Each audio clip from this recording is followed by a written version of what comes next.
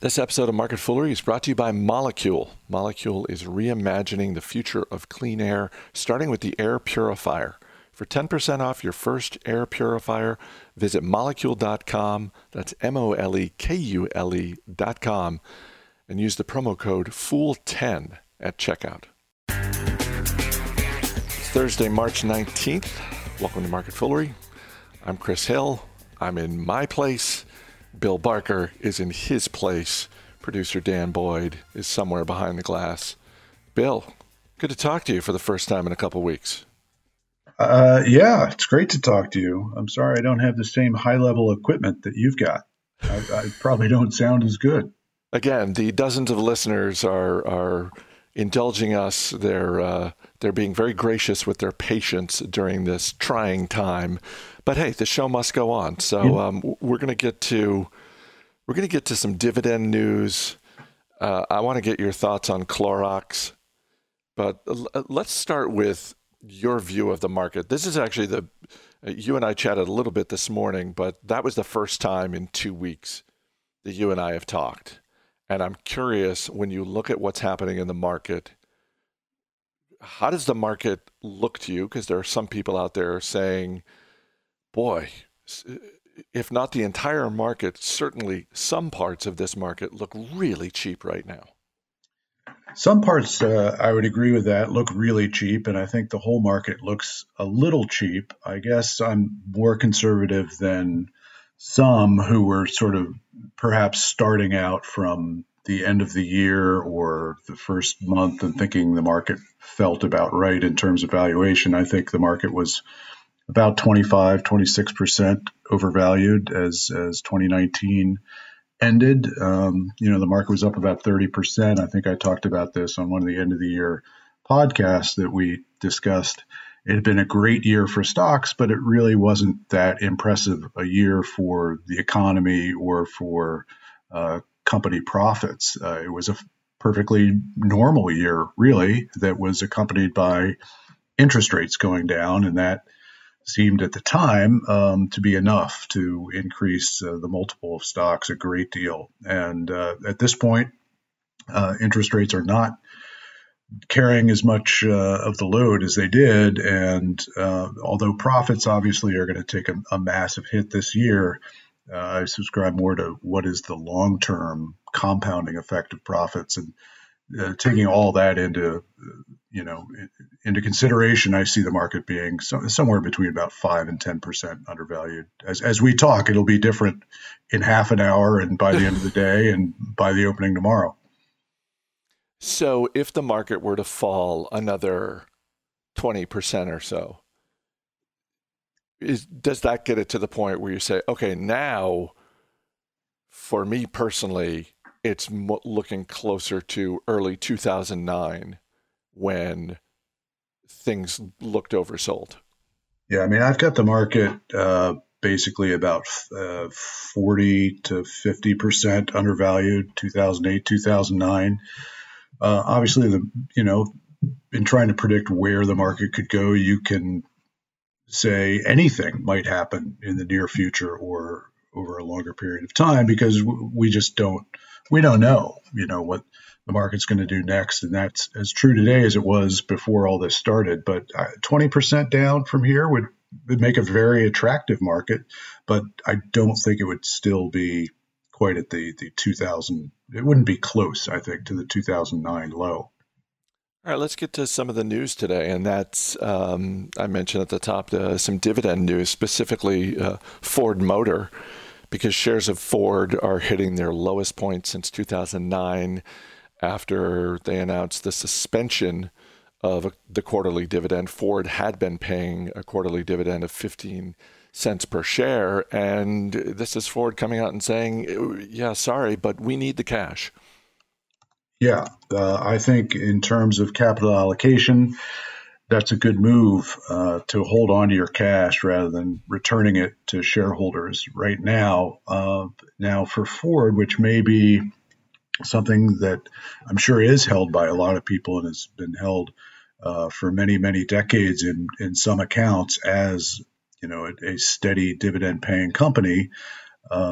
This is going to be an issue for those that live off the dividends. And it's going to be, I think, a preview of many other companies that are going to be in the same boat and are going to start with, not spending the money on facilities and capital expenditures, putting a reduction or halt on that where it's possible, and then moving to, as Ford is doing, suspending the dividend. They're not cutting it. They're implying that when they return to paying a dividend, perhaps they'll return at the same level. What do you do if you're someone who is looking at your portfolio? You have had a steady stream of dividend income. I'm listening to what you just said, and I'm not in that position, although certainly there are investors out there who are. And I think you're absolutely right that this is probably the right move by Ford Motor. But I think if you're an investor who depends on dividend income, it's a scary new reality that any company at any point could either cut the dividend or suspend it altogether. Well, obviously, the energy sector is one place where you're going to look to see a lot of that going on. And the biggest players, Exxon, Mobil, perhaps not, but boy, there are a lot of energy companies in there that are going to be, going broke in terms of the smaller ones, certainly. And I think that you can just sort of look at the sectors and determine if you've got a diversified portfolio of holdings. Your consumer staples, as we'll get to, they may be in good shape. Some of them are in very good shape and may be increasing their dividends. Restaurants, that's going to be the ones that have an effective delivery service, drive-through, pickup, or can develop one very quickly. And the big, large players like a McDonald's have that drive-through capability, not so much of a delivery, although they've got some of that. And sector by sector, look at where things stand. Certainly manufacturers are among the most vulnerable where their dividends are concerned.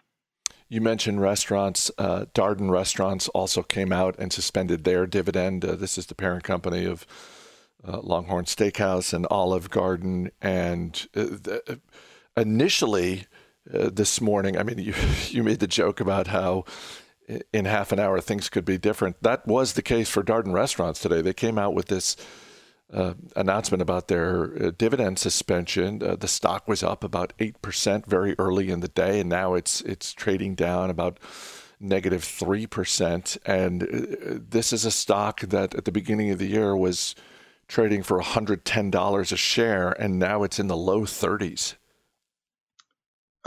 Yeah, I mean, a sit-down restaurant, to the degree that you're looking at the business being largely sit-down, big trouble. How fast can they move to a delivery operation, a pickup operation? Something like Domino's came out today and said they're planning on hiring 10,000 employees. So their stock's up 8%. It's held up very well this year. They're way ahead of the game in terms of their app, in terms of their mobile, in terms of online.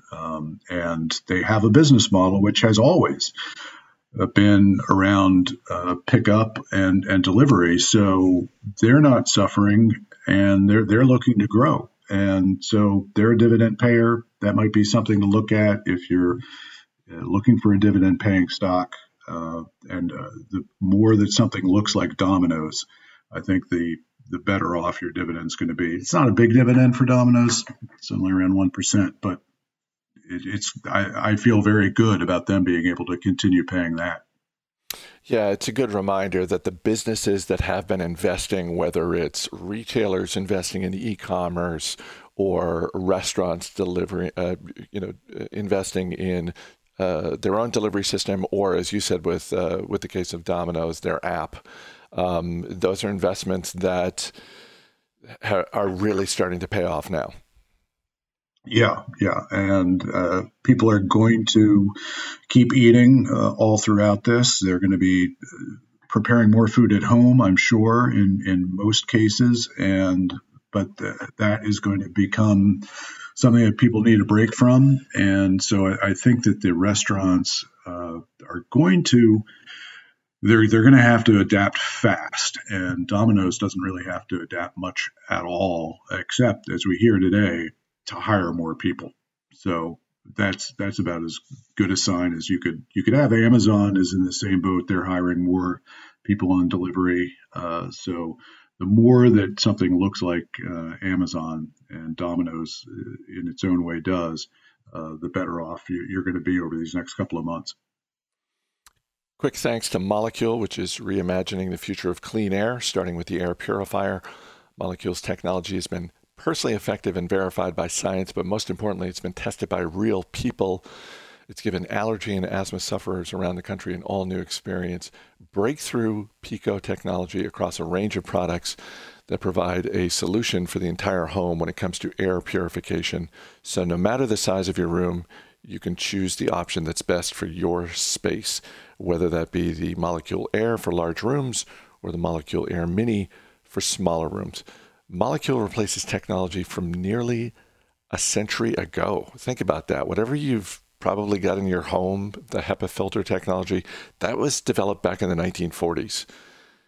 Haven't really seen any major innovation since, and Molekule's created a new filtration system that doesn't just collect pollutants on antiquated filters, it destroys them on a molecular level. It's easy to use, it's got a modern design, it looks good, and as I've said before, the best thing I can say about Molekule's air purifiers is that they work. I slept so much better when I had one of these things in my room destroying pollen. So for 10% off your first air purifier, go to molekule.com and use the promo code FOOL10 at checkout. That's MOLEKULE.com and use the promo code FOOL10. So let's talk. I know that you don't like me to comment on the commercials.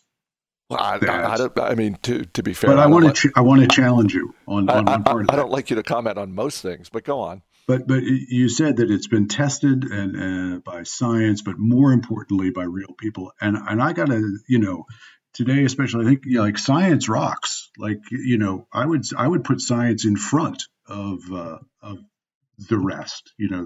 The anecdotes, your personal experience. I mean, you're telling me science is taking a backseat to your personal enjoyment? Have you been paying attention to the news? Like science and scientists are more important than you or me. I couldn't. We just get on here and talk about stuff. I think you owe scientists an apology. I couldn't agree with you more, although I will just point out, I don't know if you've noticed from some of the news coverage over the last few years, but there are some people out there who don't necessarily believe science. Well, those people need to rethink their position. And I think that now is a time for them to do so. And perhaps many of them are. Perhaps. One would hope. One would hope. Let's talk about Clorox for a second. Speaking of science, tell me why I shouldn't, in this age of zero trading commissions, why I shouldn't put a little bit of money into buying some shares of Clorox, a stock I've never owned. I know it's had a run up over the last couple of months, and so maybe on a valuation basis it's high. But given what we're going through right now, I just look at the next 10 years, and when I ask myself the question, do I think Clorox is going to have a better 10 years than the 10 years it just had? The answer, my non-scientific answer is absolutely. Absolutely, it's going to have a better 10 years than the last 10 years it had. Why shouldn't I buy a few shares of Clorox? Well, I guess if I'm being put on the spot to answer why you shouldn't buy Clorox, I think you may have answered the question in that this is something that everybody has already been piling into, and the valuation might be generous at this point. I think people will, I'm not sure that people are going to revolutionize their sanitary habits after this. Perhaps they will. And Clorox is in a great position to benefit from that. They've got, I think, 60% of the bleach market. Clorox, it looks like they're selling a lot right now. They're going to sell out. I've been to the supermarket. I've seen that the bleach aisle is sold out. They've got a few other brands that are also going to participate in this. Kingsford Charcoal, probably getting a little boost from people doing a little more cooking at home. They've got a few other well-known brands, but if you're not going to buy it, it's because of the valuation. I don't know. It really does seem like not only do they have, as you said, the dominant market share, but they've just got the brand name. Like if you put a gun to my head, I couldn't name another bleach. I know there are other bleaches out there in the supermarket aisles, and there's probably a generic version, but just seems like they are really set up well for the next decade or so. Yeah, well, I think it's a slow-growing enterprise, and they're getting a little spike in one of their brands here. We hear Clorox, you think, well, that must be just about everything. They sell kitty litter, they sell Brita water filters, they sell the Kingsford charcoal, they sell some salad dressings, Pine Sol, Glad bags. So it's the degree to which Clorox itself is going to drive outperformance of this stock is maybe already captured by the market. And you can see other companies that are going to benefit. Church & Dwight is something we own in our mutual fund. It's got OxyClean, which is a well-known cleaning brand and can be applied to things like bleach as well as just about everything else in the cleaning products. And so there are other brands that are participating in this as well. Church & Dwight has held up very well as a stock this year on top of Clorox. All right. Well, it's still on my watch list, but I'm not trying to talk you out of buying it. You told me why you shouldn't. You asked me to answer the question why you shouldn't buy it. And I gave you look, are you going to go out and buy it? I don't know. I haven't had the chance to buy much of anything lately. You've been busy. I've been busy, and also we've got the trading restrictions at the Motley Fool. So, I don't know if Clorox is on hold right now in our trading restrictions, but certainly the fact that I'm talking about it right now means I'm already locked out of it for the next few days. All right. Well, now you've got time to do some research. All right. Bill Barker, good talking to you. Good to talk to you. As always, people on the program may have interest in the stocks they talk about, and the Motley Fool may have formal recommendations for or against, so don't buy or sell stocks based solely on what you hear. That's going to do it for this edition of Market Foolery. The show's mixed by Dan Boyd. I'm Chris Hill. Thanks for listening. We'll see you on Monday.